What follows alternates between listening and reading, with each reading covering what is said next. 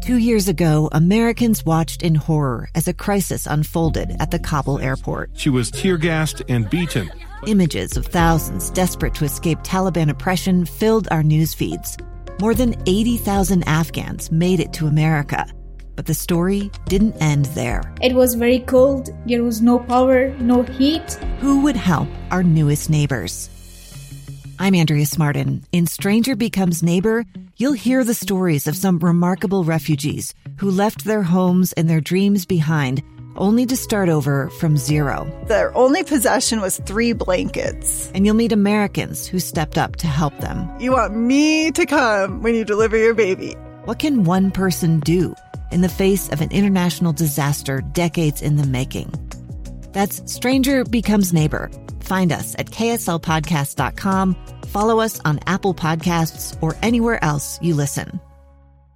Welcome to Live Mike. I am Lee Lonsberry. Grateful to you for joining us. I want to acknowledge and thank the great folks who have occupied these airwaves for the past 30 minutes. Jeff Kaplan, Dr. Angela Dunn, Marty Carpenter. It's a wonderful trio of individuals who are positioned exactly right to bring you this important information as you and I together battle this coronavirus. A lot of updates on that front over the weekend. And if I'm honest, throughout the morning, we have learned that there's a high likelihood the Olympics will be postponed at least a year.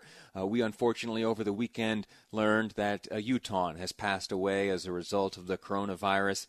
And we have learned much, much more. The Senate in session for most of the weekend working towards passing, negotiating, and passing a third measure to aid in the economic efforts to combat the coronavirus. Almost $2 trillion being negotiated in Washington, D.C. right now. It's a remarkable sum, a sum that honestly I can't even fathom. It wasn't until just a few years ago I even knew a trillion was a real number. For all I knew, it was something akin to a bazillion or a gajillion or something like that. But right now, today, members of the United States Senate are negotiating some $2 trillion.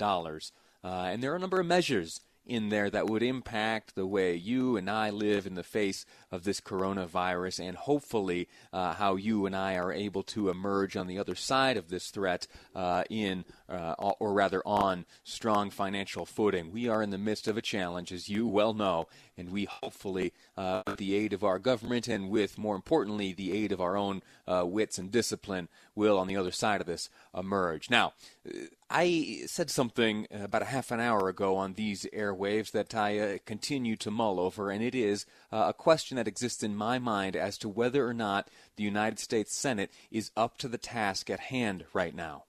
Over the weekend, leaders negotiated with folks from the White House and amongst themselves and amongst others as to whether or not they could find common ground. They held a vote just yesterday. That vote failed. They held a vote not that long ago, just earlier this morning, and that vote failed. It is uncertain right now if this measure will find common ground sufficient to gain the votes needed to pass out of the Senate and make its way over to the House. And then a whole new fight begins, but we'll save that to when it comes up. Right now, focused on the Senate. Now, some of the measures contained within this piece of legislation being debated in the Senate right now, it is that check. An idea we heard from Senator Mitt Romney last week where $1,000 would be sent out to every American. Well, those numbers have changed a little bit, but the idea remains.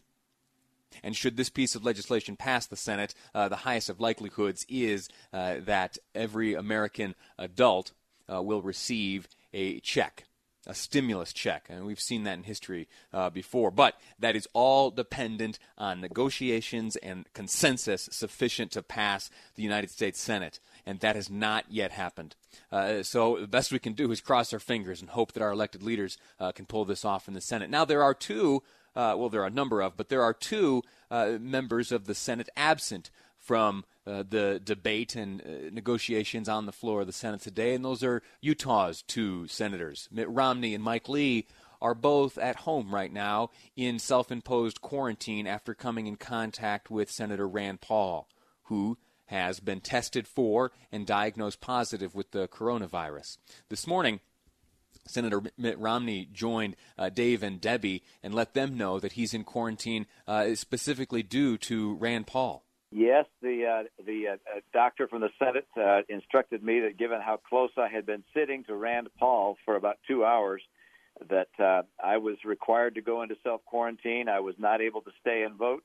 They told me to get into a self-quarantine, and Mike Lee was in the same position. So we are both home, and we're going to be staying away from anybody. Now, Senator Romney came back to Utah to go into quarantine, traveling across the country. I'm home here in Utah. Mike and I came back by a charter flight last night. We were able to secure a flight where our protective equipment was sufficient to provide coverage for the pilot and co-pilot, who, of course, were aware of our condition. We both came back. By the way, neither one of us have any symptoms at this point, and so our thoughts and hearts are going out to Ben McAdams. He's a wonderful friend and a good person, and we wish him well.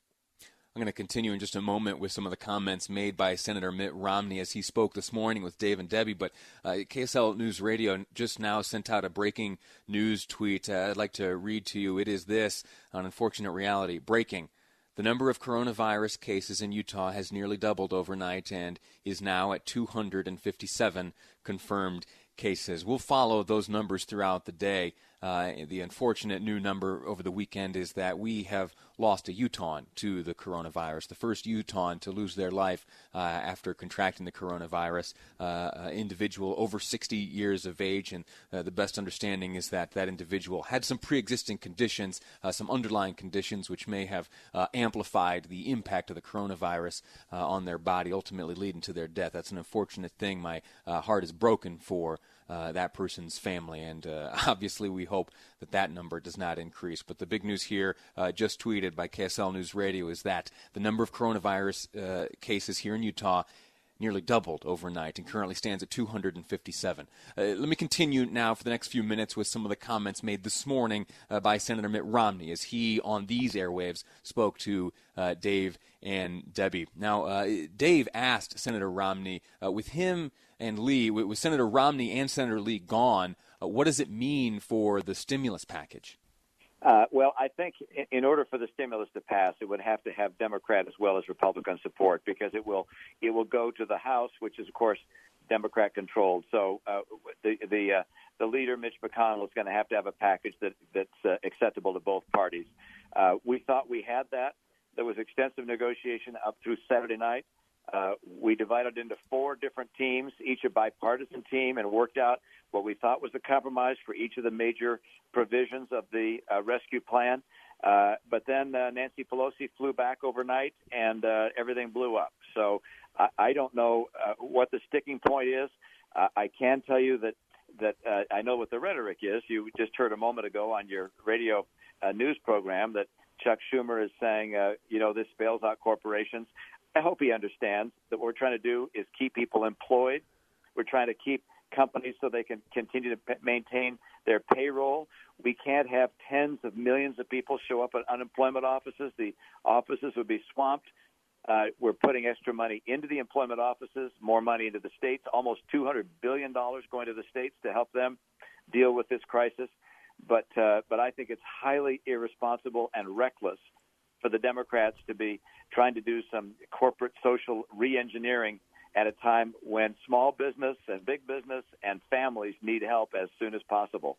Senator Romney there is making reference to some of the demands included in a wish list made known by Speaker of the House Nancy Pelosi, along with some of her Democrat counterparts in the Senate. We have to take a quick break right now. When we come back, I'm going to share some more comments made by Senator Romney this morning, and then we're going to hear from Senator Mike Lee. One of the issues they both discussed on these airwaves just this morning is the idea of remote voting. Members of the United States Senate casting their votes for or against legislation remotely. In my humble opinion, it is absolutely necessary. Let's see if it's a reality. We'll discuss it next on Live Mike. I'm Lee Lonsberry, and this is KSL News Radio.